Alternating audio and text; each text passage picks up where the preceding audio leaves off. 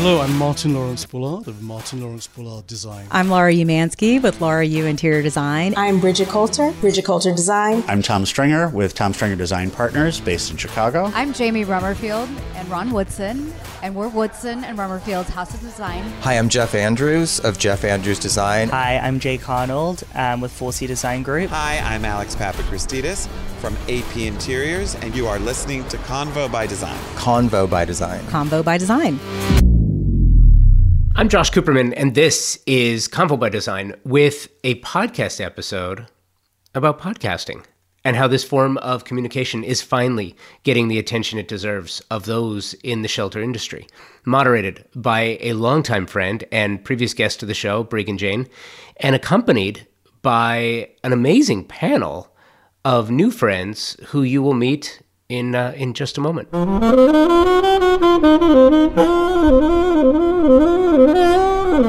I learned a long time ago that you can't force people to embrace an idea until they're ready to do so themselves. Podcasting is something I am extremely passionate about because I've been doing it for such a long time. I really do love it. This is something that I look forward to doing.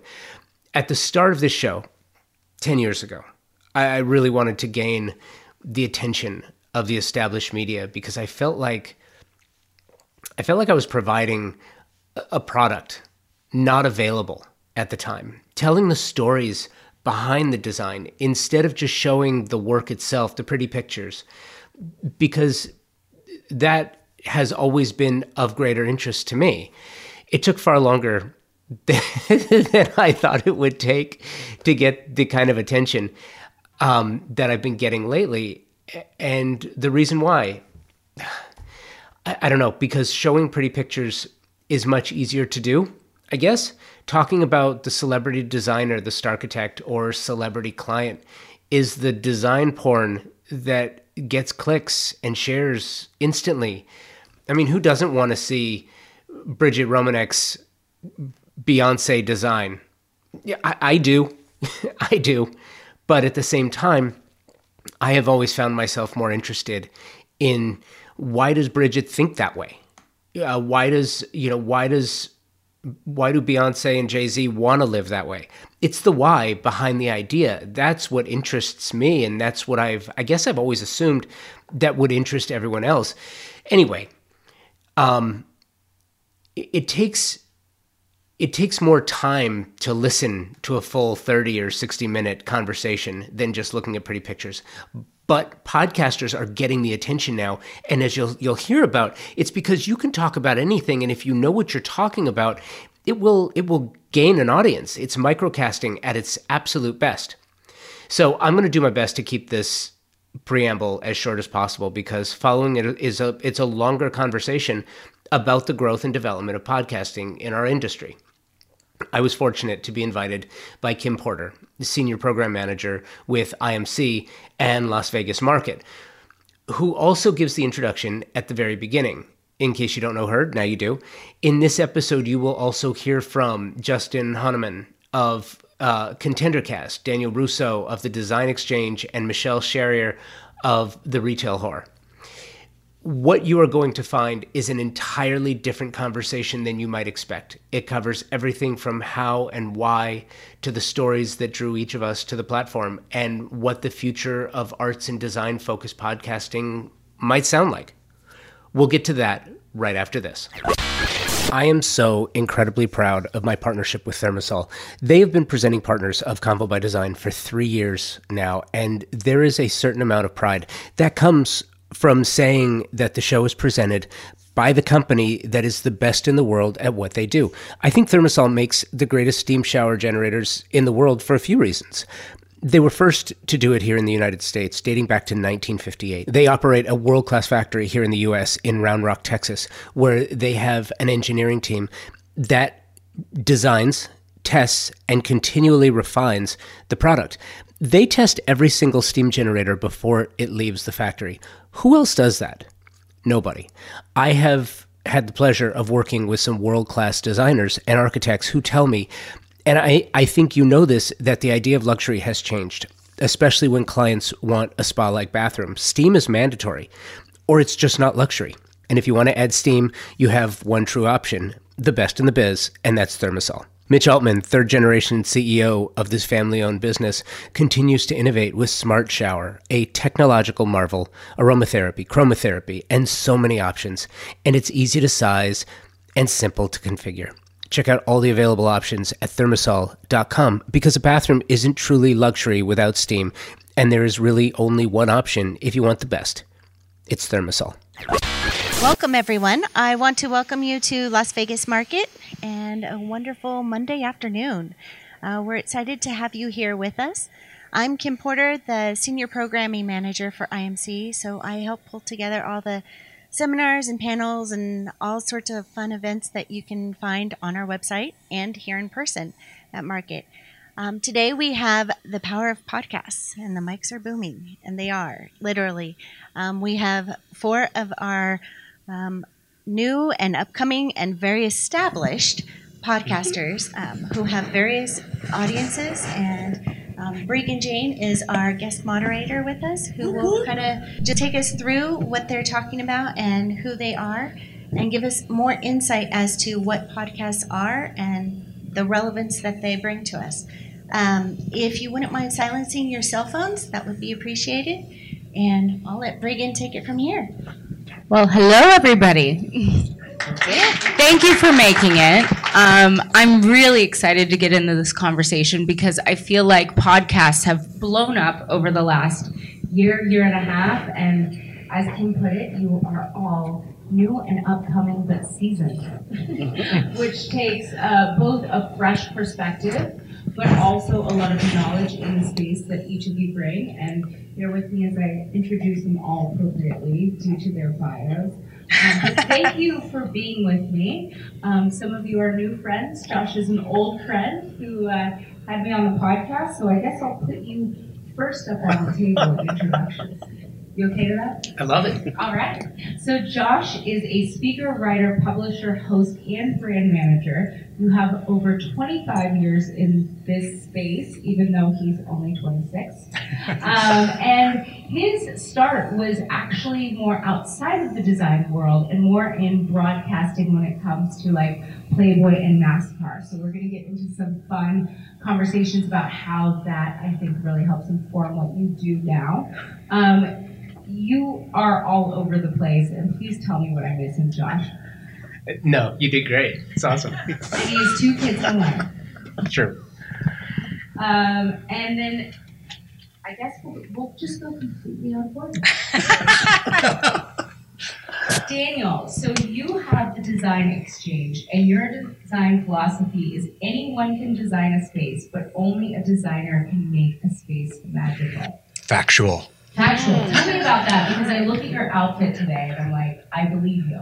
Why? Because I have lots of black in my wardrobe. And tell us the name of your podcast and how long you've been in the space. I'm the Design Exchange podcast, and I have a co-hostess who's Melinda Peters-Elliott, and we started our podcast almost 5 years ago. Oh. And we didn't really have an intention of where we were going with it or who we were talking to, but I ended up becoming an audio engineer as well as an interior designer. And I've learned a lot that I didn't think I would want to know, but to have a podcast, you have to know all of this useless information. Yes. And that's how I got started. For all of you who might have questions in this space, I love that interior designers, we are uniquely, as I would say, passionate about what we do, which I like to say I'm nerdy. And I think audio engineers share that same sort of ability to tinker with things till we figure it out, which I did a lot of tinkering. Right? Translates to aesthetics. You could spend a lot of money starting a podcast with the amount of equipment that you actually need. And then I actually have simplified it down to just iMovie and Zoom since the pandemic happened, and we process everything through the Mac now. It eliminated the receiver and made my life a lot easier. See, but that was about $10,000 in before I realized we didn't need to spend that much money. Much like interior design. Yes. Exactly. All right. And Michelle, your podcast is my favorite title because it's called The Retail Whore. And I would probably join the AA crew if you start that soon. There's a different Amazon package at my house every day. So I like that your podcast is very functional. And I don't want to skip on the amazing things that you guys have done, but will you tell us in your own words, who are you and what brings you here today? The question I ask everybody, and I put right. Them on. And you're like, I've been in retail for 40 years, so I was lucky enough to be with Fred Siegel in Santa Monica, where he became my mentor. And I'm a California girl, for those of you who don't know. So Santa Monica is there you go, 500 LA. Broadway. Yep. And after the Northridge earthquake, I lost all my stores, and I pulled the plug, and I was the only person to go through bankruptcy at Fred Siegel. Thank you very much. And I went to Anthropologie. They recruited me, and I was there for probably 7 years, and I decided to leave and start my own brand. And now I do merchandising and display for wholesalers. So I did Stephen Young upstairs and sales producers on 10. And then I work with retailers and do the same things and bring the same philosophies that I've learned at both Fred Siegel and Anthropologie on creating display and taking customers through the experience the way you want them to go through the store. And I think it's amazing when you're able to take your expertise and give it to people in something that's digestible. And your title in itself tells me that's really a part of your branding experience. Well, I mean, literally, I've done everything there is to do in retail. So it seemed like the obvious choice, but I'll tell you, I have more invites out there that I just get ghosted on because I know people are like, oh, the word whore. It's like, it's okay. Sad, but more people like it than not. New honesty, we're going to go with it because my patio often looks like, I should scale it back a bit. And then, Justin, you have the Contender podcast. That's right. Which is really sort of based in digital commerce and analytics. Like, you are, right? Tell us.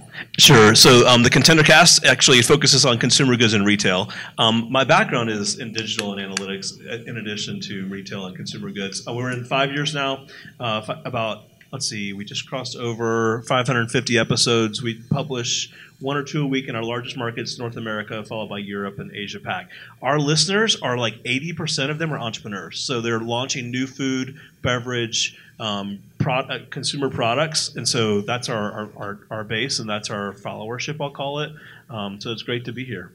Thank you for coming. And I did a little bit of homework. I always like to dig in. And what I really appreciated about your audience is it's very specific to sort of starting your own businesses and not necessarily simply focused in the design space, which I think that's right. is interesting. Yeah, we say that every winner started as a contender. So like, in order to win with a new product or a new brand or a new idea, you got to put yourself out there. So you got to be a contender in order to be a winner. It's Contender Cast.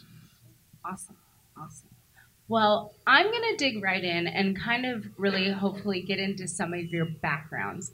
Michelle, I'm going to brag about Fred Siegel for a while because if you guys don't know or if you've ever seen Entourage, it's pretty much where they went to lunch every day. It is like the cool of the cool when it comes to Hollywood who's who in more fashion-forward retail experiences.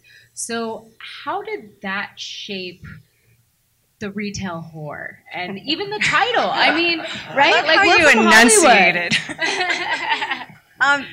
Fred's philosophy, I was lucky enough to work directly under Fred. So I learned how to hem a pair of pants from Fred. And the customer service aspect of how he handled customers and celebrities. And it was really about creating a relationship and becoming friends with them. And it was obviously before the days of social media and there's paparazzi, but we had everyone's phone numbers and we drove product to their houses like, hey, we have this shipment came in, we pulled you X, Y, and Z, so-and-so. Well, I mean, one of my kids that worked for me babysat for Tom Hanks. I mean, it was a time in retail, and I talk about this. I have several people that all of us have had stores that no longer are there anymore.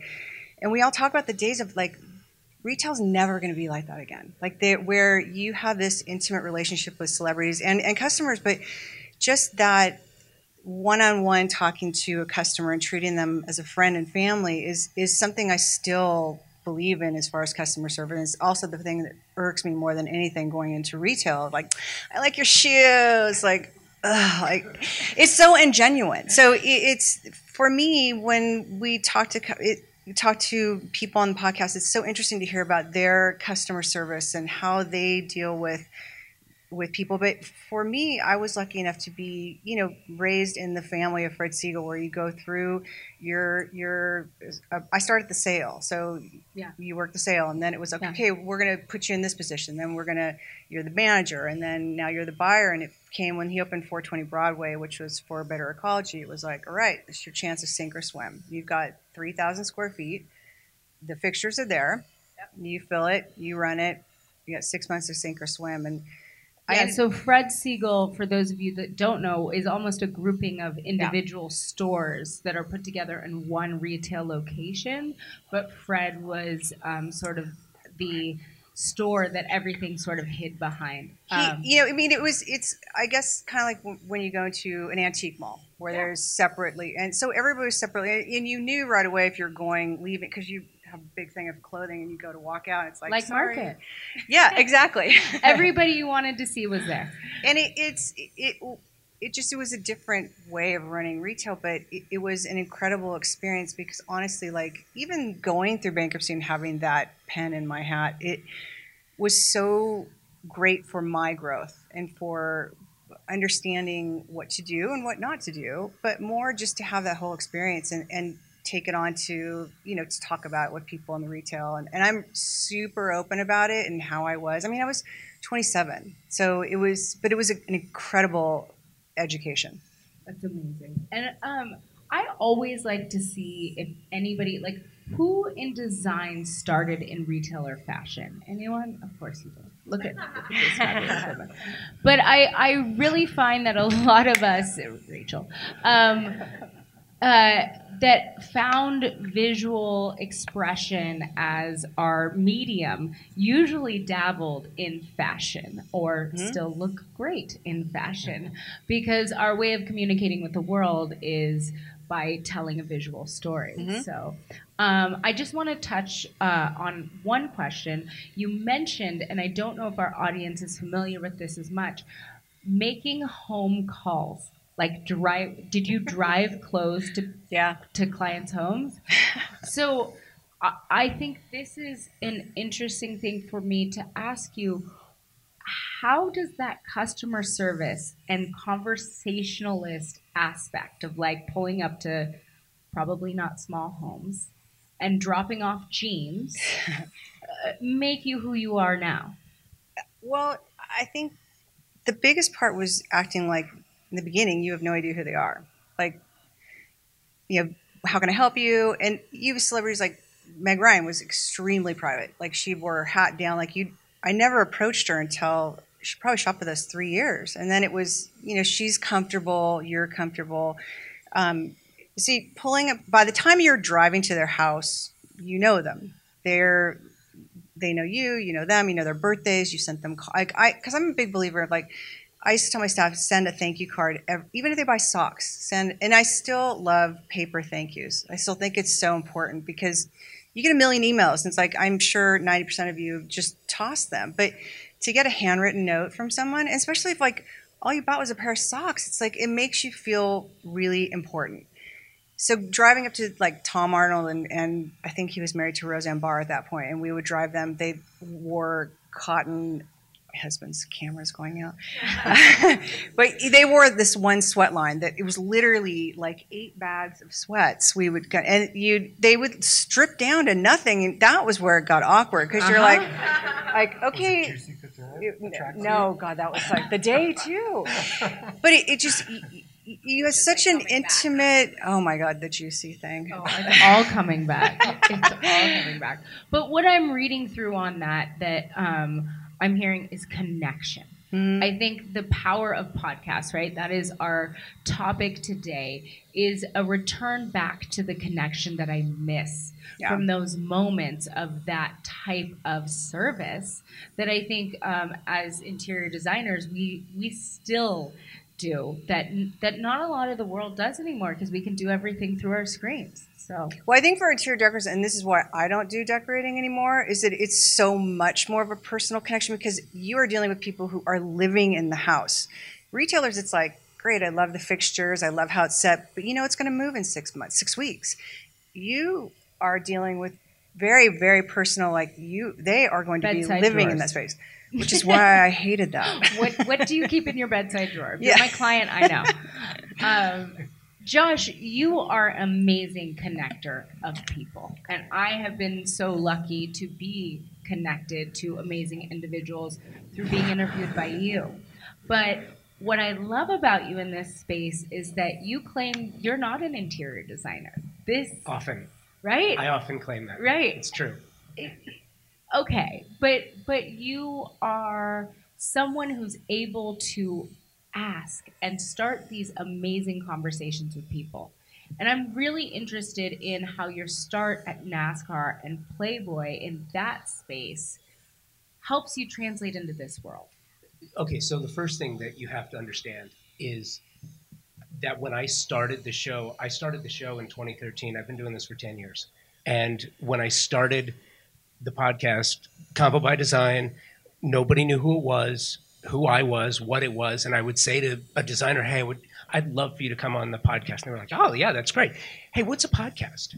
Nobody knew what a podcast was because blogs were everything 10 years ago. Blogs were everything. So prior to that, I was with NASCAR, as I mentioned. And by the way, I learned something from NASCAR, that NASCAR and interior design are exactly the same. So in NASCAR, you have the drivers. In design, you have the designers. In NASCAR, you have the brands all over the vehicles, which is the same relationship that you have with the brands that are in design. And in NASCAR, you have the fans that love their drivers. And in design, you have the enthusiasts and the fans who love their designers, right? Designers, drivers, exactly the same thing. It's just a different sport. And anyone who says design is not a sport is incredibly wrong and mistaken. So I had always loved design and architecture, and I always wanted to be around it. And I think that's why I've often said that I'm not a designer, I'm not an architect, because I have incredible respect for what you do, There's a lot of artistry that goes into being a designer and an architect. And I wanted to make sure when I started this that I wasn't pretending that I was something that I wasn't. I'm a journalist. That's what I do. When I was at Playboy, I had a dual role. I built the digital pure play. So you want to talk about being an audio engineer. How about going in 30 days, being dropped from SiriusXM? We moved it from SiriusXM to a digital pure play, which meant we took everything in-house to have all of our podcasts, all of our shows in-house. So we weren't off Sirius, and we had to figure out how in 30 days to go live from the mansion for a Playmate of the Year event. We had to figure out how to go live to Honolulu for the Pro Bowl. We had to figure out how to go live from the Hollywood Bowl for the Jazz Festival. So for me, it was always about talking to people and telling the stories and trying to figure out, what is it? This is what I love to do. What can I find out that you don't know? I mean, if you read AD, you know what the design looks like. You know who they specified. You know who's in the house. You've watched the videos. You've walked through the house. You've seen the designer. You've talked to the client. But 10 years ago, all you were getting were pictures. As a matter of fact, most of the trades had this policy: don't put people in the pictures. Just put the work. Just put the furniture. So I wanted to get back to the stories. So for me, there's a story that I've told on the show. I was at Playboy. I was doing the Playboy radio interview, and I was interviewing Tom Sizemore. I don't know if anyone knows who the actor Tom Sizemore is, but he's been in Saving Private Ryan. He's been in Heat, was the one we were talking about. So you're in a movie with Robert De Niro and Al Pacino and Val Kilmer, when Val Kilmer's at his absolute peak, and you got Tom Sizemore, who is a phenomenal actor, who had a very rough history. And he was telling me this story about Robert De Niro basically saving his life and getting him on this picture and saying, you got to stay clean. he didn't stay clean, and he was on tons of drugs. Heroin. He was doing heroin every single day. And the only way that they could get insured is Robert De Niro basically put his reputation on the line for the insurance for the picture. And he was still high every day. So final shot for Tom was, there's this bank robbery scene at the end for anyone who's ever seen Heat. And he's running outside. He gets shot in the head and dies. And he was telling me he had his assistant park his convertible over by the honey wagon behind the bushes, so that when he heard cut print, he knew that his role was done. He could get up and sprint, and he's still got the bullet hole in his head with the makeup, jumps over the shrubs into his Mustang convertible, drives down to, I think it was Shutters in off Pico, right? In Santa Monica. And he holed up there for 2.5, 3 days. The only one who knew he was there was his drug dealer. But he gets a knock on the door one day, and it's Robert De Niro, and De Niro's bringing his mother. He brought Tom Sizemore's mother down there and said, you know what, let's get you to rehab. That's probably one of the reasons why Tom Sizemore was still alive. So I cut from there to tell you, like, those are the stories that I wanted to find in design. You are listening to my conversation from the Las Vegas market with some amazing podcasters with shows of their own, and this panel was moderated by the incomparable Bregan Jane. We'll be right back, right after this. Design Hardware's newly remodeled showroom is where you will find a gallery-style space with a thoughtful display of products, purposefully positioned to allow unbridled exploration and discovery. High-end faucets, luxury tile, natural stone, wood floors, and bespoke hardware selections are presented in a holistic manner, strategically arranged to stimulate creativity and transition your vision from the conceptual stage to a fully realized space. Conveniently located, free parking available. Stop by to find your inspiration. Collect samples, get expert advice, and tackle everything on your shopping list all in one place. Visit them online at designhardware.com or in the real world, 6053 West 3rd Street in Los Angeles. Convo by Design is more than just a podcast. I'm not sure if you know that. I have spent the past 10 years building a production company and consulting firm that develops brand ambassador programs, CEUs, live event programming, as well as branded content for companies in the design and architecture industry, including designers, architects, furnishing companies, showrooms, and others in the trade. We have content producer talent in every region of the country and can help you grow your design business through brand development campaigns, social media, and CEU content development and production, as well as content consulting and live event programming to help you build strong and meaningful partnerships that will help you grow and strengthen your design business. For more information, message me at Convo by Design with an X on Instagram, or email me convobydesign@outlook.com, CONVOBYDESIGN@outlook.com. Now everyone's scared to go on your podcast. No, but really, like, reads through with me from you is your vulnerability and your ability to have other people share with you from such a vulnerable place. You know, these are guests that you are being privileged to interview, but they're sharing things they haven't shared with other people. I mean, you've done what, 420 plus episodes on a podcast? Yeah, see, I told you I'm a nerd. I do my homework. But what would you say to the new podcaster who's starting out? Because I think that requires a certain level of wisdom. Like, how do you lean into that vulnerability and get it out of others? Okay, so here's the thing, and I learned this at Playboy, because when you're working with playmates and actors and musicians and athletes, they don't have a lot of time, and they don't want to mess around.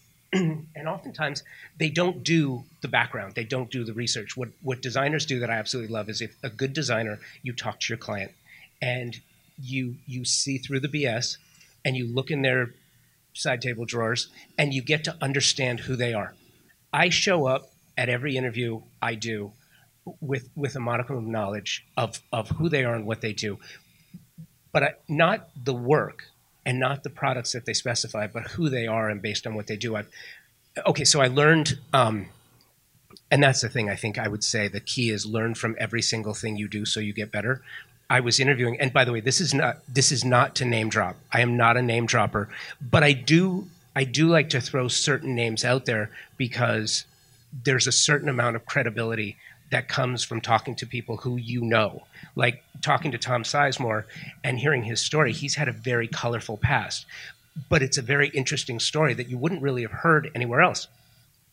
So I was talking to Bunny Williams, and one of the things that I heard Bunny say at, I think it was Legends years ago, was that, there was this quote where she wanted people to understand that she learned working at Parrish Hadley, that she learned from Sister Parrish, not just the things that she wanted out of her career and not the things that she wanted out of her life, but she learned things that she didn't want. She said Sister Parrish loved chaos and mayhem in the market, in the office rather, and she wanted no part of that.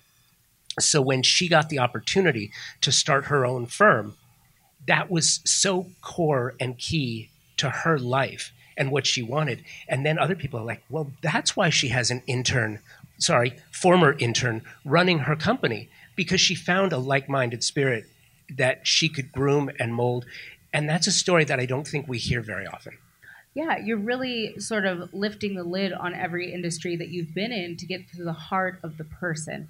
And I think if we are going to get back to that type of connection, that's something that is just a gift that you were given, Josh, honestly. And I appreciate it every day. Absolutely. Yeah. And Justin, I really enjoy that your podcast seems very purpose-driven in sharing information. And where was the design behind what you were going to do, how you were going to launch it, and its success today? Yeah, so when I launched it, I discovered, or I thought there was a real gap in the space around entrepreneurs and consumer products and retail. All of the marketing, the kind of PR, everything was focused on the big brands. And so I thought that was an opportunity. And then, you can look here, if you go down and walk through the temporaries, there are brands down there that are hoping to make it to showrooms and they're hoping to be bought at some point, right? So but there's nobody really focused on that segment in the consumer product space, and then with smaller retailers that are growing. So that was the idea, and then I had done a ton of blogging, so it was kind of funny. That's where I had been doing a ton of that, and then a lot of onstage hosting, and so I was looking for an opportunity to kind of bring those together. And you're right, 5 or 6 years ago, it was a new thing, but I knew sound and I knew how to do the mics and do the inner workings of MacBook, so I could get it off the ground. And I had a great network, and so I started with my network, and then I realized that I got a lot more than just 1 month of content, and so that's how it launched. And what are you most proud of now? Like, you started an idea 5-6 years back. There might be people here tonight who are thinking about starting that idea, who are trying to make it figure-outable. What has led to your success that you would pass on? Or I would say a couple things. You got to be passionate about it and really love what you're doing. Just like the people I interview, they're all really, the ones that are most successful are passionate about their product, and they love it. They live it. They put the time into it, right, and they're committed to it. The second is having a consistent format, so a listener knows every time, they know what the outline is that I'm going to follow and about how long the episode will be, so that it's not a surprise to them. And the third thing, like the thing I've really focused on, is like, how do you unpack ideas out of it so that the listener gets something as a takeaway? And it's not about me, it's really about the guest. Yeah. Do you find that you also learn through having your mediums? Totally. Like, right? That's the coolest part. Yeah, I love it. And in my day job, I work with the big retail and CPG brands worldwide. So I work in my day job with that, and then I get with my podcast, the kind of the up and comer. So it's been a really cool kind of way to tie those together and see what's up and coming. Like, what's the new trend that's out there? It's been really an interesting perspective. Yeah, a little background in Breegan Jane. I'm sure why Kim asked me to help host this is I did a podcast called Mom Life Yo when I became a mom, and we did 100 episodes, and we went live every week. But what I loved about it is I really felt like it was my own personal education in interviewing every parent expert I could on any subject I wanted to know about. And I used it in that way, and I think it helped inform, the listener, because I was organically coming to it with my own questions and not what I wanted to put out there, more what I wanted to know that I didn't know.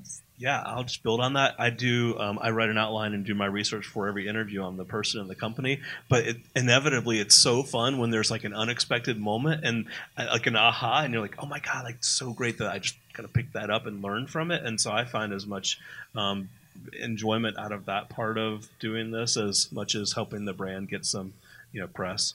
Yeah, I think that this group here at Market is uniquely given a lot of creative ideas, and your podcast, right, really goes through the journey of turning those creative ideas into success. And I mean, if I can't learn those lessons, I mean, every day I'm like, how do I have this great idea again? 3 hours later, new one. That's right? Anyone else? Literally took the word out of my mouth. And Daniel, tell us more about you. I would love to know, you mentioned something earlier, and I'm going to kind of put you on the spot, but it seems like your career is really booming and has some big opportunities ahead of you.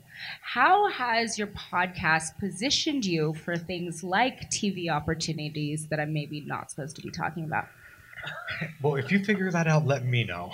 Because, so my podcast, we do 30-minute increments. I'm always happy to have somebody new on. I love talking about myself, but I can't do it for 30 minutes straight. So I'll have my co-host with me, and we'll cover whatever topic is trending in interior design for that moment.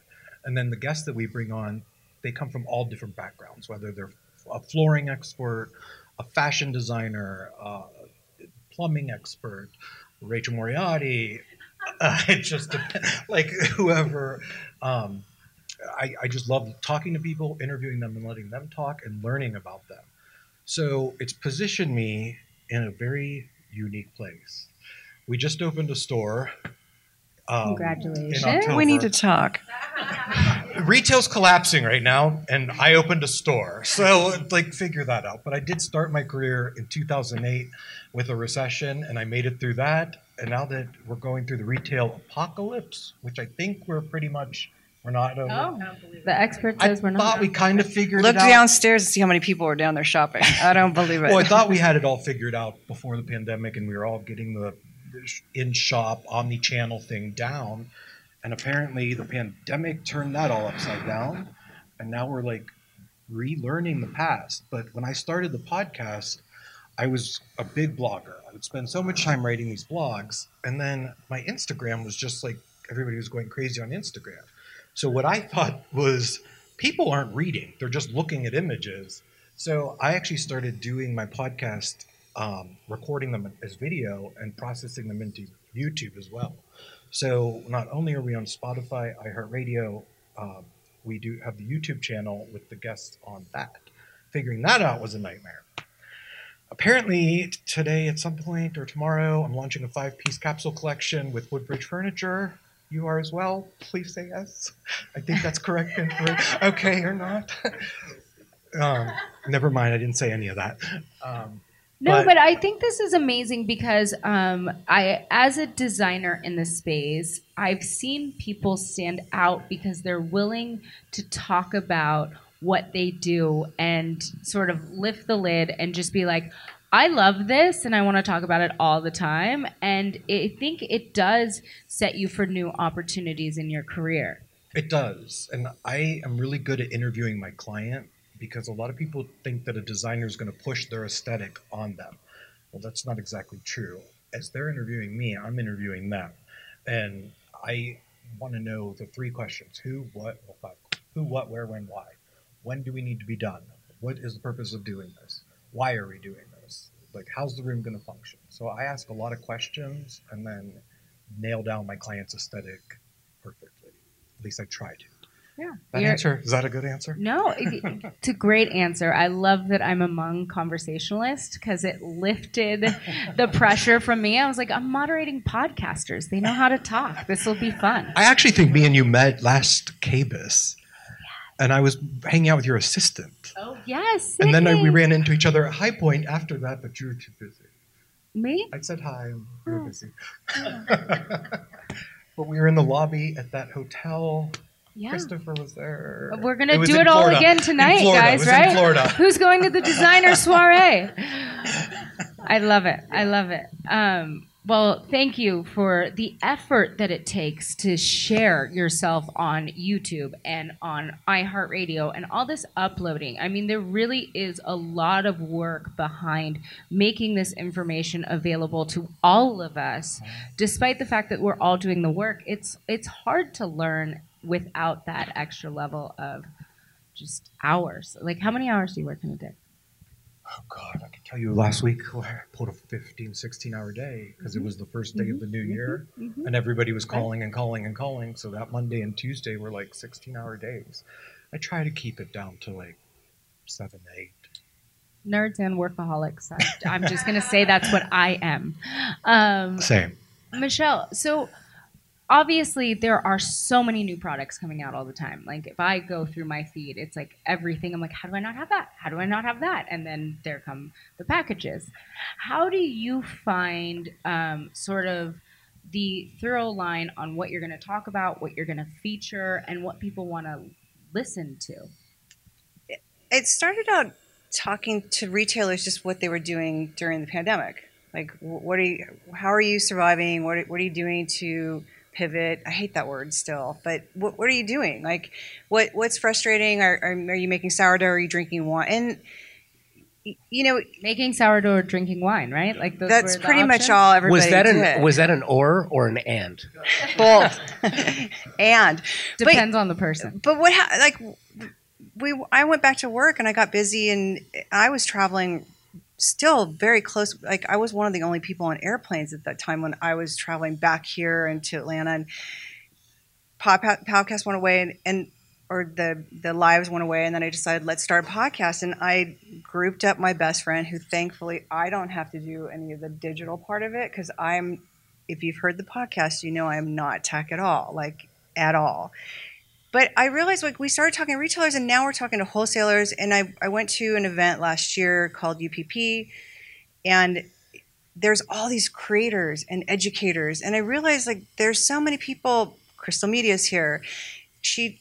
How many things that I wish I had when I was a retailer about SEO, not that SEO was there at that point, but anything that retailers need educationally now. So now it's kind of retailers, it's wholesalers talking about products that they're coming out with, what's new, what's trending, retailers of what you love and what is your biggest frustration and what are you doing for customer service. So it's kind of evolved into all things. It's not just retail, but I don't really study. I hate to say I don't study, but I really try and wing it. I really try and make it a natural conversation, and I kind of follow what people are talking about, and it sometimes ends up where people end up telling very personal stories, and I kind of just let it unfold, which has been kind of the beautiful part about it. Do you feel like new furniture is coming out faster than it used to? Like, I feel like it's just... Judging by watching how many new rollouts I've seen, yes. But I'm not in the fashion furniture. almost. Well, in a little bit. In that way. Do you know what's really funny? I just want to point something out here. I find it fascinating. So while we're having this conversation, I love this, but while you're talking about is furniture coming out faster, and then you get into what you do, I just want to point out, the original question was, as I heard it, we think totally differently. And as I heard it was, how do you talk about, to me, it's my editorial calendar, right? For me, it's the editorial calendar. So you're 100% right. And what I try to think about in putting together the shows is when am I going to talk about that? Because if I tried, it's not easy. It's so cool that everyone has such a different show. If I tried to do what you do, my head would literally explode. Both of you, both. Yeah, I can't think that way. I can't process that many things at a time. So in trying to get ready for market, I already have an editorial calendar. I'm going to be talking about what I saw, who I met, what was of interest to me, and what was of interest to the people that I spoke to. So I know that I don't have to go through that in the future? I am the worst with calendars. I will admit it. I literally fly by this. The only thing I have on calendars are setups for market. I know I was at Stephen Young's for 2 months. I know I'm going to be here. So work, my day hustles. When it comes to the podcast, scheduling's done by Elisa, thank God. And we try and do it like February is all about love letters. So I for those of you in retail, if you know who Iris Fuller is, she had the beautiful store Filamento in San Francisco. I was lucky enough to interview her. She closed her stores right before 9/11, week before 9/11, and she disappeared. And I put out a question like, who should we interview? And Nathan, Mexico. Nathan from Nathan & Co. said, Iris Fuller. I'm like, great, do you know her? And he's like, I don't, but I'll find her. And damned if he didn't find her, living in Mexico. And I had to walk her, she's 78, almost 8. I had to walk her how to go through a Zoom call, which I'm not tech. She's really not tech. But it was such an amazing interview to talk to her. So she's planned, but I don't plan a lot. I don't want it to feel like it. I have the Notes app, and I just have my TDX podcast, and then when I think of a topic, as I'm walking around Market or wherever, I'll put it on my notes, so that when we go to re-record at least 3 episodes. Y'all are way more organized than I am. I have this whole year planned, just so you know. So do the I. Whole year. So do I. The whole year. Like, I know what I'm doing I next just Christmas. keep adding topics. But what I love is that we have 4 different people, 4 different topics, and 4 different ways to create a business of podcasting and conversation. And each of you is like, oh, I couldn't do it your way. I couldn't do it your way. And I think that that's a great example for everybody here on no excuses. You know what I mean? Like, you can take advice and learn from other people, but you've got to figure out the weird system that works for you and you only, because when you're spending this much time dedicating your life to something, it has to work for you. I try to block out about 4 hours a week, and we record multiple episodes at once. So and then it's, like I said, the MacBook app is much easier, but I had a receiver and I had a sports set headphone thing at one point. And I'm like, okay, there's got to be an easier way, but you don't need to spend a ton of money. All Macs come with GarageBand and iMovie, and it's really super easy to edit things these days. I'll teach you. Well, I will say that. Well, I don't even want to learn. I'm not going to lie. I will say if for those that do want to learn how to do podcasts, we decided my editor, because I have a very talented editor that's just out of college, Elisa, who's digital marketing, who came out of the LA Weekly, and myself, and we're going to do podcasts on how to start. Because it literally, I'm not kidding, it was such a whim. Like, I said, I'm going to start a podcast, and my husband buys me a microphone, and it sat and mocked me on my desk for a year. And I finally was like, okay, no, I don't know any of it. I'm not even exaggerating. But it's very organic, and it is very easy. It's just having conversations with people. It's truly having conversations with people. And Michelle, you're an example of resiliency in your industry. Mm-hmm. I mean, I never would have known there was a bankruptcy behind you, and I love that you're so open with that. Oh. I love how you have a podcast, and you're like, I know nothing about tech. I mean, these are the types of things that Josh wants us to tell everybody, right? I mean, I don't know if it's that you want to tell everyone that. But what I will tell you, as evidenced here, is that everyone can do it. Anyone can do it. It doesn't mean that everyone should. And I think that, right, did I get him? Mm-hmm, I hear you. And I think that that's one of the challenges. And I will tell you, so I don't get like pissy about things. I really don't. But at some point in time, like, one of the things that bothered me about 4 years ago, is that there was an influx into the business of podcasting. And everyone's like, oh, all you need is a mic. I'll just go get it. You know, I know. I'll just go get a mic, and I'll just plug it in, and I'll crack the mic and just start talking. And a lot of people did that. What was that app that popped up for a second? Anyone still on it? That was Clubhouse? Yes. Oh my God. Yes. Is that still a thing? That's still a thing. Anyone still on that? Okay.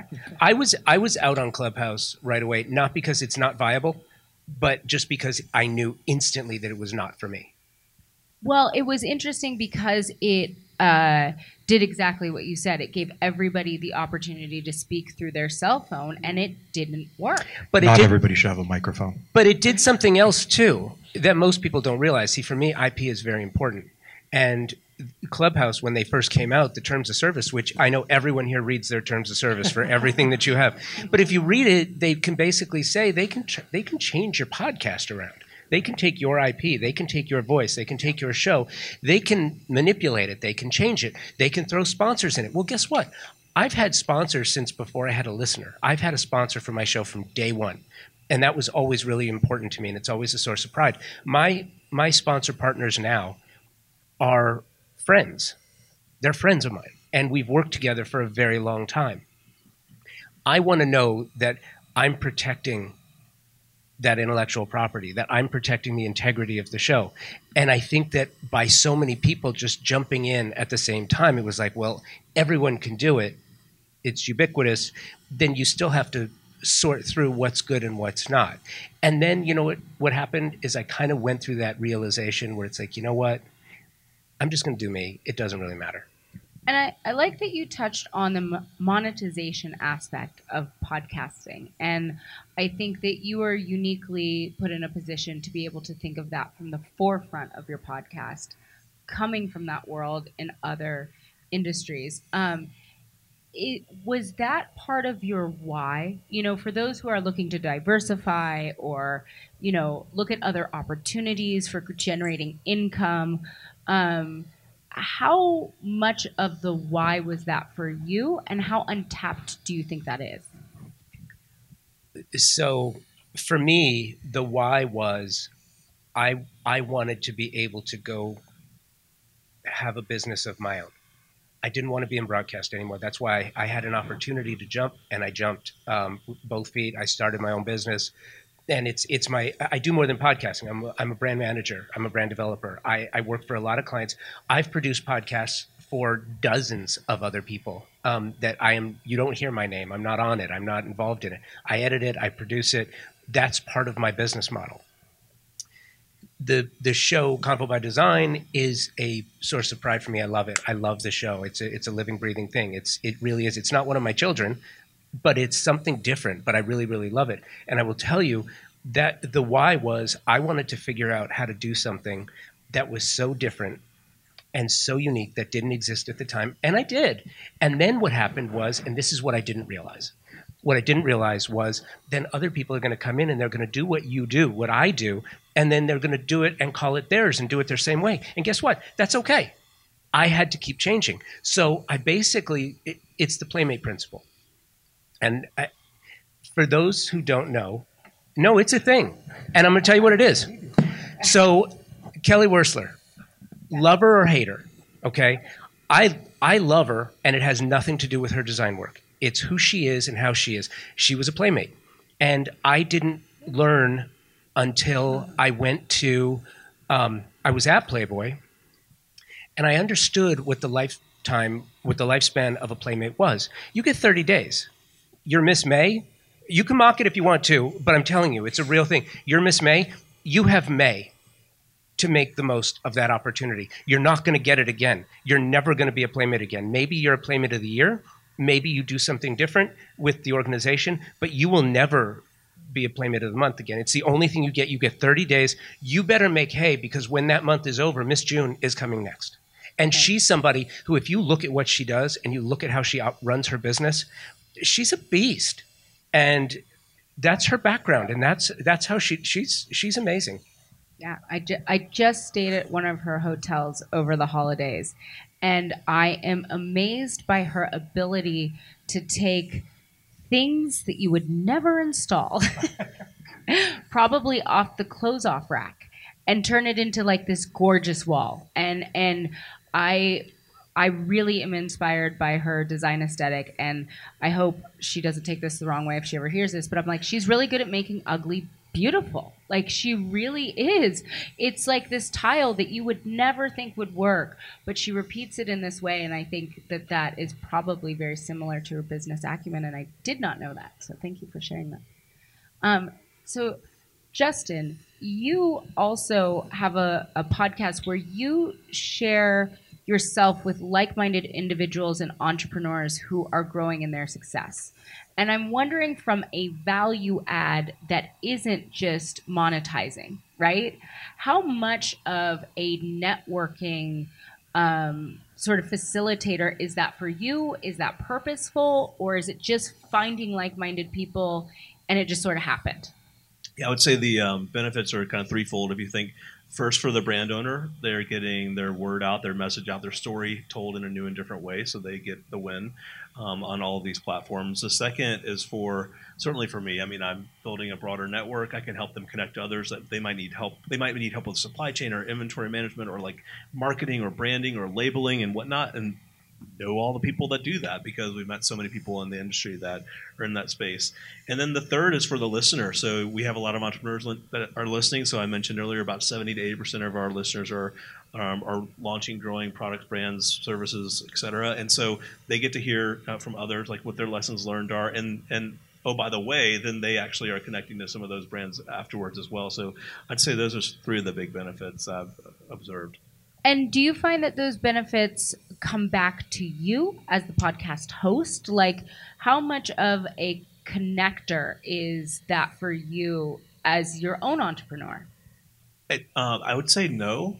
I mean, nice that the platform is there in the way that I know that it's of value is I get the PR folks they send me more and more of their customers. So I know that that's helpful. But at the end of the day, if I help them connect, then it's a win, right? They're getting like their brand out there, but then also they've made a connection and can grow their business. So that's the true win. So the value add for you is being able to give them the value Absolutely. Add. When you make it about others, I mean, Yep. like, and especially in this world, like you're helping them grow. And then it's so amazing to see over time they come back on and tell their story of what they've done next. And so that's pretty exciting. And how much of that is connected to your why? Like, why? Well, I mean, when I started this, I wasn't doing it so that I could monetize it. I was doing it because I had a lot of creative energy that needed an outlet and in a way that I could blend together some of these different areas. And so I've seen that being able to take something and then use it to benefit and help others has been really great. And the monetization's there too, but I mean, to me, that was about, I'd say, influencing the industry, but also helping others in growing their brand. And we were in the process at the time of launching our own little side business, so I kind of knew what some of these little consumer goods brands were dealing with, and so it was another platform to leverage. And I think it's important to talk about the why because there is so much effort behind it. And sometimes it is monetization, sometimes it's around helping others. And, Daniel, I think what's interesting is you've also done a lot of TV. Which came first, radio, TV? Do they work together? Oh boy, TV segments I started doing about maybe 3 years ago, but then we filmed a TV show during the pandemic, and it's just everything. I feel like everything piggybacks off of another thing. So you can't just be an interior designer. You have to be an author. You have to have a podcast. You have to be an audio engineer. And it's like, then you have to attend every single market that happens to get everything going. But I feel like every portion that we do, it's a spoke in the wheel to keep our businesses running. And was conversation something that you feel more comfortable in person, or do you like it in the podcast radio? You're also putting it up on YouTube, so you're never doing it blind. But I could talk to anybody anywhere, and I'm fine with it, but you have to have a personality. I think most designers all have to have a personality because you're being hired for that personality. And if you're not talking to your clients and they don't like your personality and you don't necessarily have a great personality, you're not going to get the job. Does that make sense? Yeah, well, and I think for me, having a radio show for as long as I did really made me comfortable with live television, which is a lot of I'm good on what live you television. do. And then they have me on conservative talk radio, and I'm like, how'd I end up here? You're like, no take Along back. with the Playboy. But we talk about everything, but everything fuels the other side of the business. Yeah, there's a part of, do you record your podcast live or do you edit? We do. I don't like editing. I gave that up because it was taking too much time. So I was like, listen, you've done media training. You know how to do this. Ask the right questions. And then that made my life easier by not having to edit. Yeah. So we do 30 minutes. I set a timer, and then I have it wrapped up within that 30 minutes. And I always most interviews start off with the same questions. And I got kind of sick of that. So I just kind of started messing around with people. And they're like, where do you get your inspiration from? And I remember Tom Ford doing an interview for Vogue years ago. And he said that he takes 6 baths a day. How do you have time to fill a bathtub that many times, number one? So he was just messing around with them for Architectural Digest when they were doing it. So I actually started doing that with clients and even my guests, and they just love it. So, I mean, I have fun with it. Yeah, you But it's entertaining.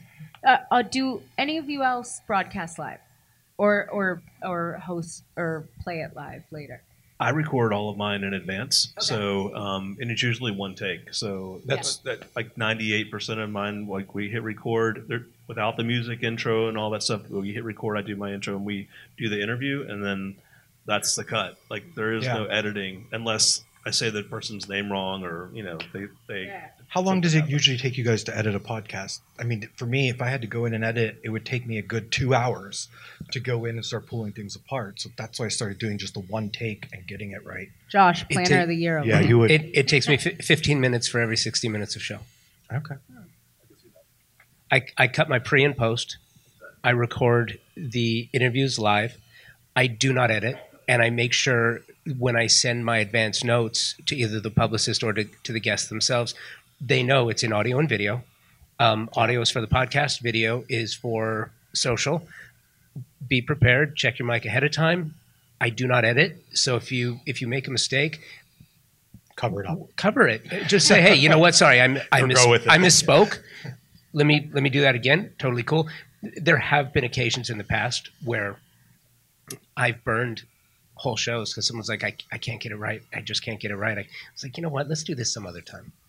And I have walked away from an interview and I had an just audio burned it. failure last week and I was mortified. It happens. I'm It like, happens. oh my God, I just moved all of my equipment down to interview a fashion designer who did this shirt and the audio's bad. So I have to redo the whole thing, but you have to test. Wait, can I just tell you, I interviewed Lisa Vanderpump 2 hours ago. Yeah, I don't have it. Did she have the dog? No, but I don't have it. Like the audio's No burned. audio. The audio's burned. It was something happened with the That record. makes me feel so good. I don't have it. It happens. It happens. Because I hate to admit it, because I am new at this. More than once, we have recorded the whole. And our podcasts are not short; they're like an hour. Some of them, because you get so in depth in conversation. But literally, I've looked up, or where Lisa's like, "Hey, send me the file for so and so," and all of a sudden, because we do it on Zoom and it goes up on YouTube, and all of a sudden, I'm like, holy shit, like it didn't record. Like it is like, and I beat myself and Lisa's like, don't beat yourself up about it. Like you're human. Like don't, please, like everybody goes through this. So thank you. Because it honestly, it's like, I feel worse about how much time someone spent with me. Like, you know, they're in a showroom or they're in their store and I just spent an hour bullshitting with them basically for, like not on camera.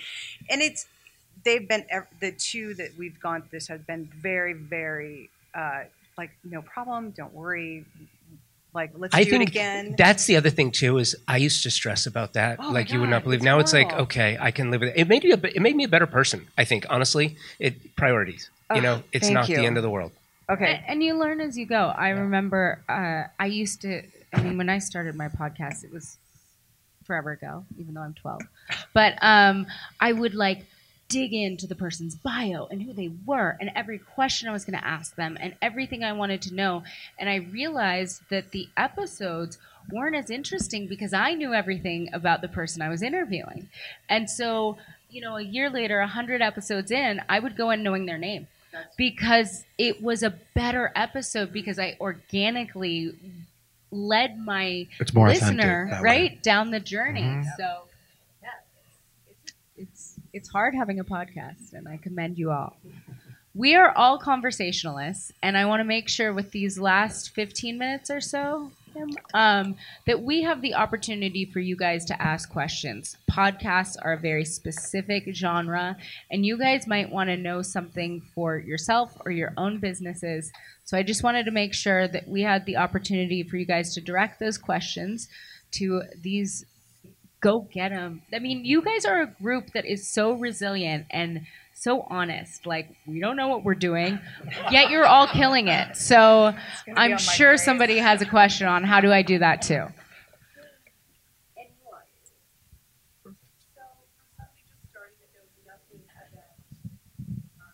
Technical things. Thank you. For somebody that's starting that doesn't know anything about technical anything, what would you recommend? I mean, it doesn't have to be professional, but just to get going, would you do audio? Would you do video? Would you do audio video?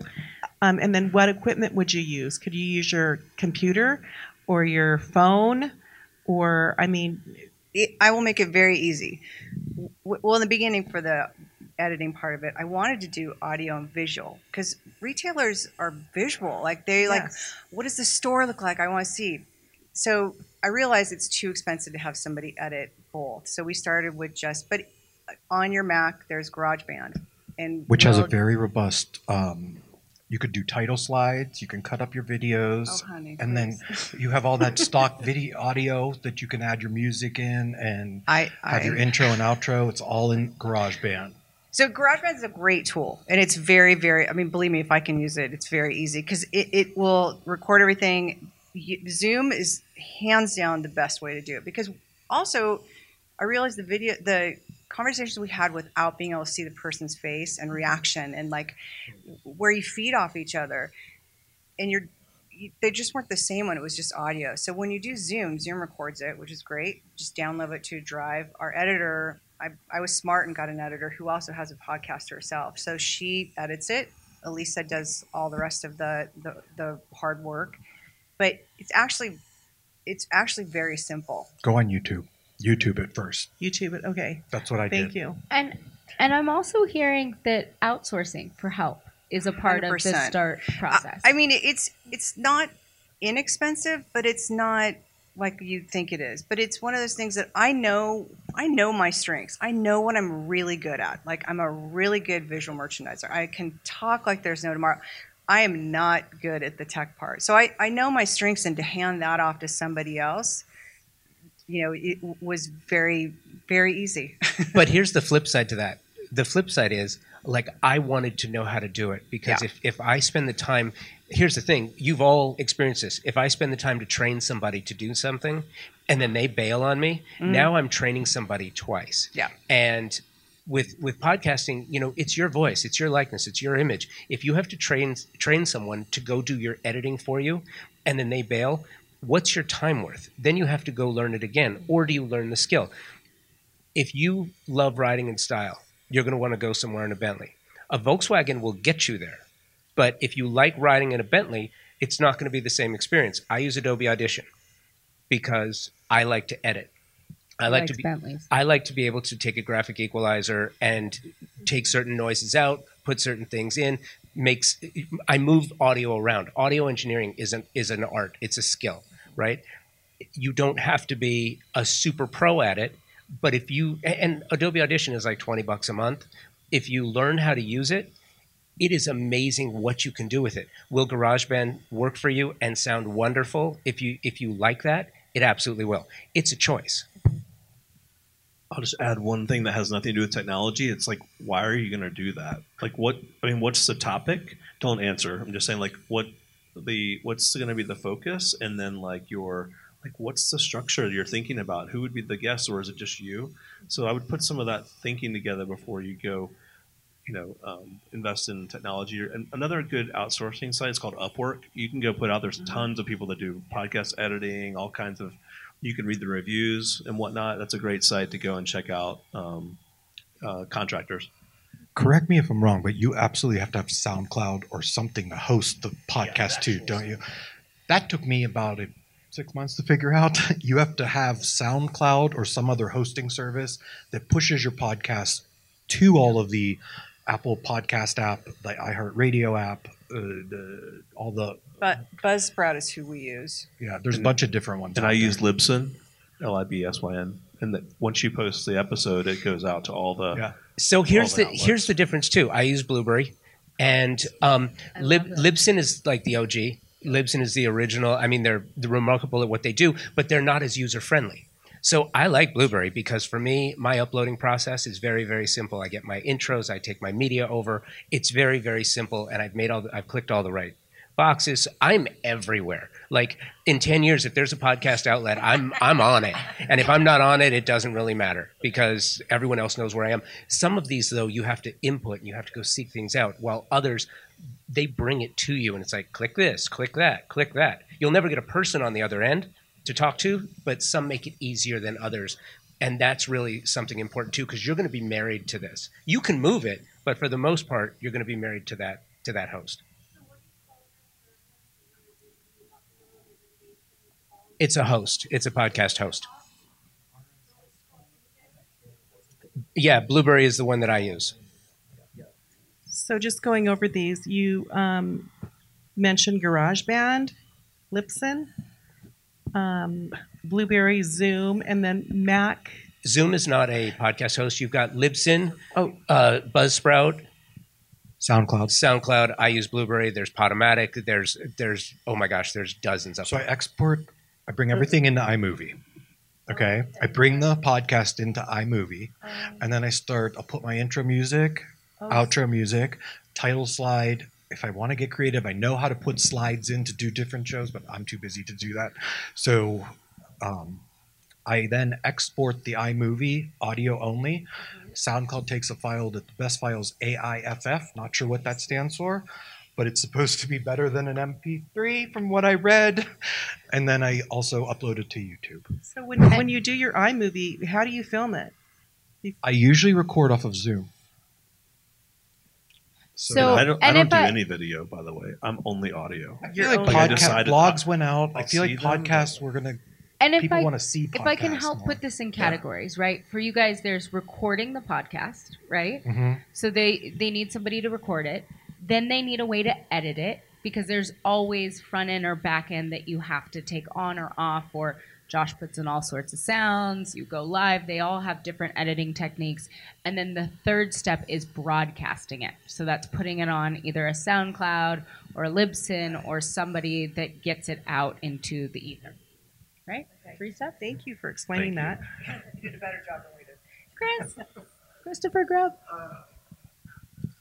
Do any of you use this for your sole income? Oh, sorry. Because, Danny, you were talking about using it for TV and other outlets. Is this something with enough sponsorship? Would you just do this full time? I'll do anything for money. But Josh, do you? It is part of my business model. It absolutely is. But it's that there's also the production work that I do. There's the consulting work that I do. There's the hosting work that I do. It's all wrapped into the same business, but that is part of the business. Could somebody make this their own, like solely do this? Is there enough income, enough sponsorship, or it's going to depend on the person? Like Joe Rogan. Ask your buddy Nick May. Nick's not doing it anymore. He quit that. He had a whole but he did it forever. He did a great job. He did. He did. But it's remember blogging. Everybody's like, you have to blog. You have to blog. You have to blog. And blogging's different. It's a different. I think the difference is, people are reading it, and then where are you putting your ads, and how are you putting them ads? The ad integration that I use, I do all lives for mine. I don't do recorded. I've tried recorded in the past. They just don't work for me. I like the authentic nature of them. And can someone do it that way? You absolutely can. And by the way, the one thing I will also tell you is, Brighan, the way that you work with your partners and your manufacturers is brilliant. It's the same thing that you do that gets someone to sponsor with you. But then you have to understand the business side of it too. If you understand what co-op funds are for and how they're used, and sort of the model that advertising is, how revenue is generated in the design advertising system, it makes more sense to generate revenue this way. And yes, somebody can absolutely make a living, no question. And I think the blogger that's generated revenue when that sort of became a professional idea have now become book writers, right? So they are writers at the root of, I think, their talent.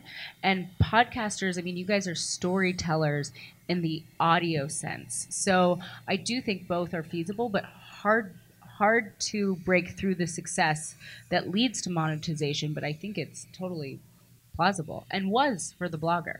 They just became writers of Well, they books. have the click opportunity, and like Look, I will also give you an example too, and explain something else that you have to be aware of, right?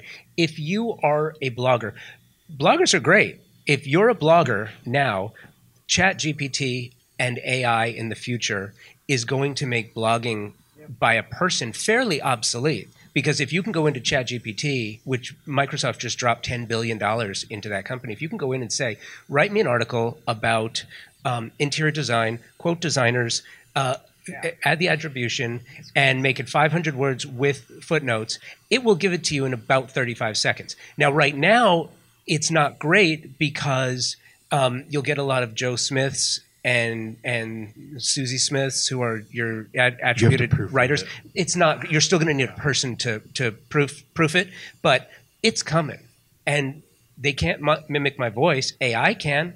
So is AI going to turn into a podcaster? Maybe, but it's not now. Even TV talent. I want to get to some more.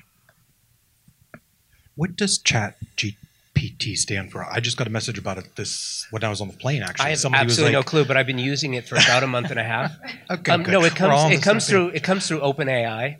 It's a source. Yeah. I brought AI up at a High Point panel, and you would have thought I said the F word because they just were like, "Don't even go there." I'm like, okay. I have a question for Josh. You said anybody can do podcasts, but not everybody should. So, what is your opinion about someone who has an accent like myself?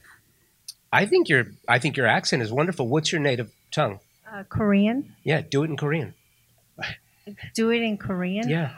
I think the accent adds more. No. What I'm saying is, I Also think bilingual. The language. I think your accent is beautiful. Yeah. But I think you have a natural language too. And look, how many English-speaking podcasts are there? How many Korean podcasts are there? I don't know, but I will guarantee you there are far fewer. How many are in interior design and architecture? I would say even fewer. I think there's a bigger market. Sorry? No. What I'm saying is, do it for a Korean. Look, you have Korean clients. If that's your market, know who your market is. I think that's the first thing you need to do. No, I don't have Korean clients. Well, do you want Korean clients? Because speaking to them is how you get them. But that's just the idea. I used to have a lot of Korean clients when I was in California. Now I moved to Utah. Oh. And yeah. Wow. No, listen. Go. You got to know your marketplace. The in-tab for a Korean family looking to hire an interior designer is not going to be as great as it would be in Los Angeles. That's just how it is. By the way, that brings up the other part, the research, and that's for another day. But know who your audience is. And by the way, there are plenty of people out there who have accents, speech impediments, that they speak differently. I think that's wonderful. Look, I have a rasp in my voice that I didn't have 10 years ago. At first, it kind of bugged me, to be perfectly honest with you. But since then, I'm kind of like, yeah, you know what? It is what it is. I don't know what I'm going to sound like in 10 years from now, but I kind of like this now. I've gotten used to it. So go with who you are. And if you do that and it's authentic, people will find you and they will like what you have to say. Thank you for the answer and encouragement. Thank you. Anyone else? Thank you guys for everything you've shared. This has been so helpful. My question was regarding like branding, like in the beginning. So I am a beginning podcaster. I signed on with like a producer, a team who they were going to like help teach me a lot of the technology things because those were intimidating for me. A lot of kind of what they also said they'd be helping with was a ton of the marketing and the branding and the monetization and sponsorships. And then that's kind of fallen through the cracks. So I'm like, okay, I feel like I either need to like be learning this myself or finding a different team of people to like help with it. So I'm just curious on kind of your guys' advice, if you can look back on what you would tell yourself way back in the beginning when it comes to your branding. I feel like what I'm up against is I'm starting. It's more of like a self-development, self-improvement podcast. I'm a manifesting generator, so I kind of do everything. We have a furniture business. We have 6 children at home. We're so excited to ditch this week. I love like wellness, spirituality. So I feel like my specific people that I'm speaking to is a lot of mothers who like want more for their life. So trying to figure out that branding, I feel like right now it's been quiet because people are trying to figure out, okay, what exactly are you delivering? Because you have so many passionate things you can speak to well. So I'm kind of like, what do I feed off of that people are craving when it's quiet, but I'm trying to be authentic to like everything I can deliver?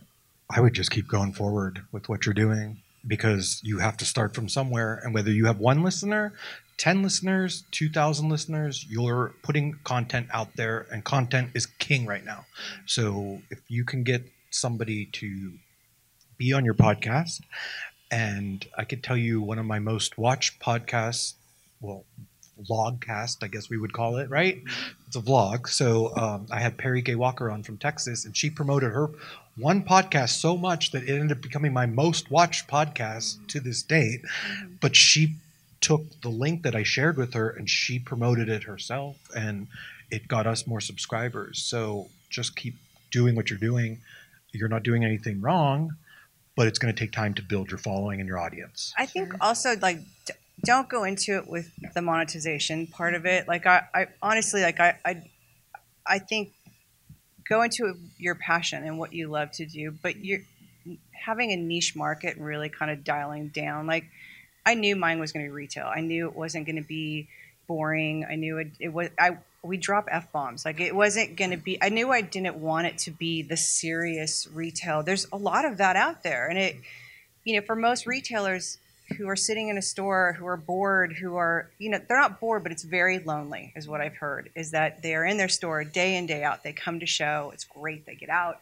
Then they go back in their stores and they're processing shipment. They have to deal with stuff that hasn't come in and customers and their employees. And it has given them a moment to be able to listen to what other retailers are going through. And I think knowing that niche, which is kind of over the last year and a half, being able to dial down really like seeing where people are really like, thank you so much. I learned so much from this. Like I never planned on it being an educational. I mean, the first time someone said this is an educational platform, like I dropped F-bombs, like, that, right? Like, but the retailers are learning so much, and they're taking so much away from other retailers that are going through the same experiences. So I feel like the more you know, and if it's talking to moms that also are design savvy, that's her wheelhouse. Like I think the more you know and you focus on that instead of being all things that you could be, like really what you're passionate about, and in your heart of hearts that like the back of your hand.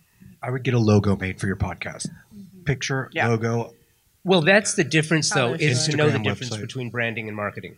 If you're talking about marketing as in growing your listener base and growing your following, that's marketing. If you're talking about branding, as in your audio branding, I have a sounder that runs at the end of every show. It's run at the end of every show, kind of like you've heard them before on the Intel. If I mention the Intel ad, you know exactly what it sounds like, right? So I have one that runs at the end of my show. That's audio branding. The preambles I do with the music inset that I have, that's audio branding. That's part of the branding of the show, same as the logo. But the marketing, I think, is what you're talking about. Totally different story. Yeah. Yeah, I'd say if you're trying to build a following, that's on the marketing side, and I would be cautious on anybody that can commit that to you, because there's just so much noise. There are people out there that will take advantage of you. But if it's on if it's on like the sound quality and like record and put it packaging the actual product, there are some really good companies out there, and we can probably give you some referrals if you'd like at the end of this. So Great, thank you guys.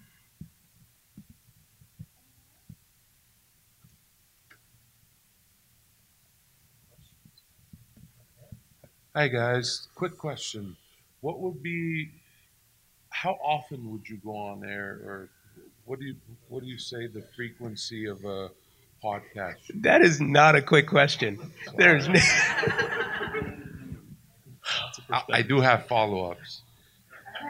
I say that mine comes out every Friday. Now, we have to take hiatuses sometimes because December happened, and we just can't produce it. But I try to keep it consistent that a 30-minute episode is coming out Friday at midnight, and I try to have them all set for the month.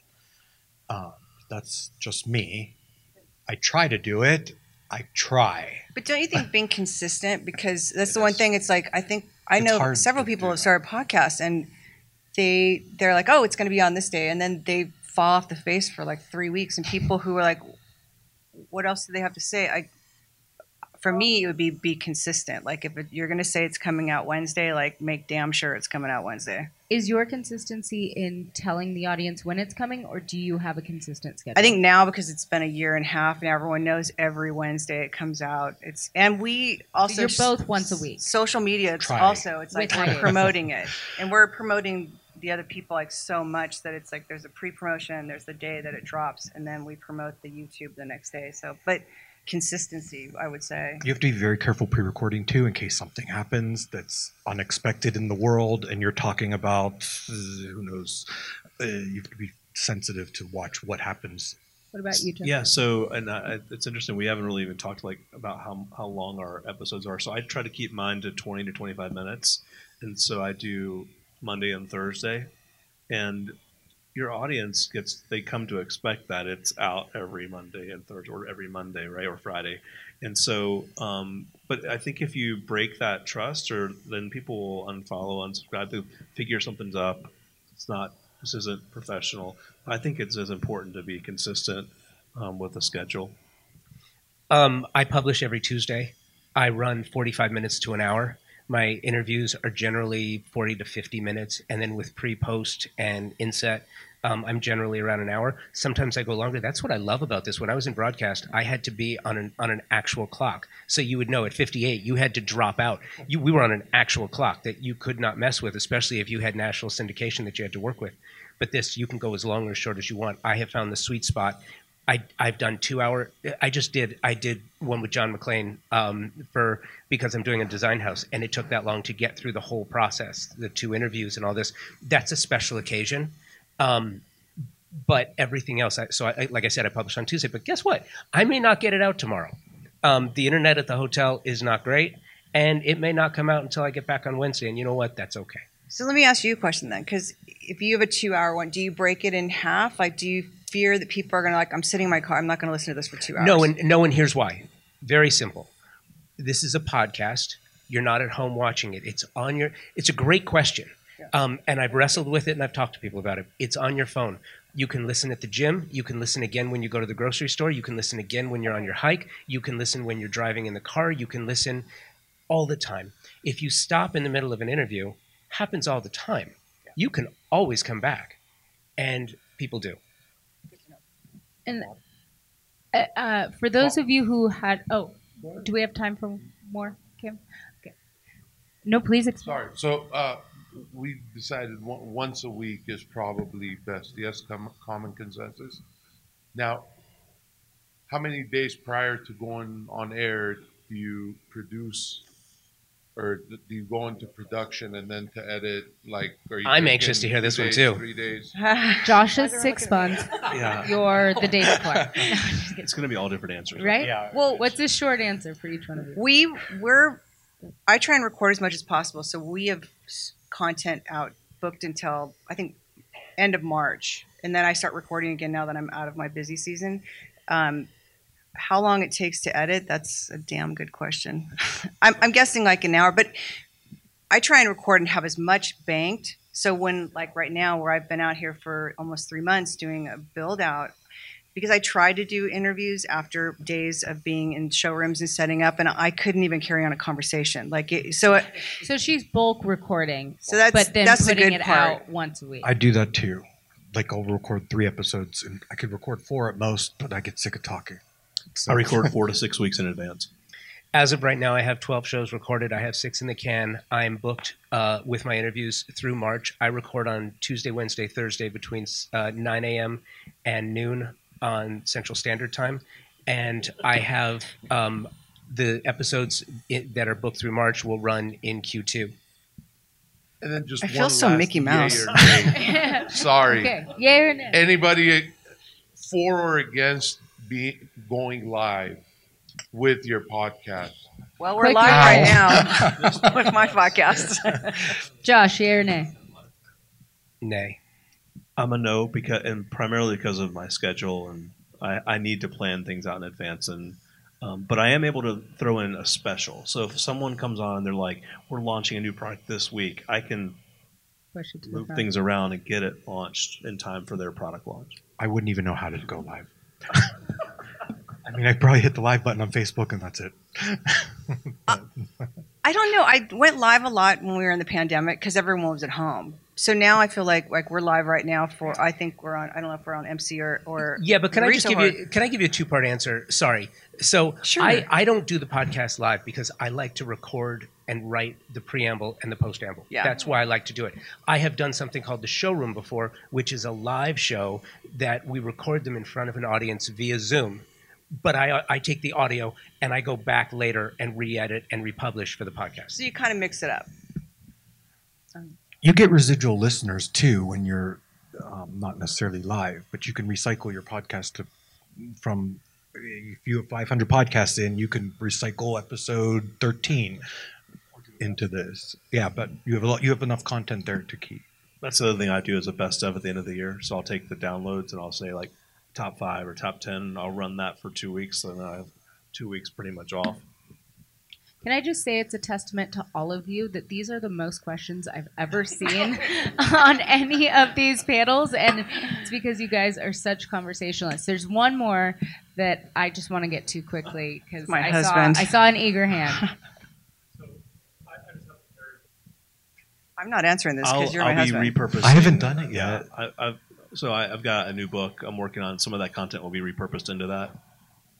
I repurpose all the time, and again, that's not an easy question because the one thing to know is that so I record every episode. I take every final episode. I have a content management system, so now I can go find and if you're starting a podcast, that's the first thing you need to do is figure out how you're going to manage your content. I can go find, and if I want to do a kitchen episode, I can pull from kitchen episodes. If I want to do a best of at 400, which I did, I can pull content from the best interviews over the years and repurpose it that way. I pull segments of the video for social. I used to do audiograms. I don't do audiograms anymore. Now I just do small segmented videos. What's an audiogram? Audiogram, you've seen them. It's a picture where you'll see the wave and the audio under. Okay. So, for the sake of learning, would you mind repeating your question in the mic? Because I did a no-no and we didn't get it for the listeners. Basically, the question is about repurposing your content. Now I'm going to have to edit. Hey, I got the sound engineer came and I was in trouble. You know what? That's my fault for not repeating the question, which every good host is supposed to do. My bad. Exactly. Segue from that question. We have one more, but I'm gonna wrap up and just encourage us all to be Are you guys open to answering these on the floor and getting some more connection out of this segment? I have so enjoyed this. Josh, Justin, Daniel, Michelle, thank you. And thank you for the honesty. That's something that stands out to me from today. You really just lifted the lid on what you guys are putting out there. And I think that that's why everybody's so engaged and has so much to take away from today. So thank you. Thank you for having us. And we will continue this conversation. Thank you. Thank you. We are living in a time of incredible growth, both technologically and creatively, with respect to interior design, exterior design, and architecture. There is no question. There are companies thinking differently about the business of design and how to make products super serve those for whom they're being made. One of those companies, and one of my favorites, is Moya Living. Designer and fabricators of some of the most stunningly beautiful, incredibly durable, and highly functional kitchen, bath, and outdoor kitchen cabinetry on the market today.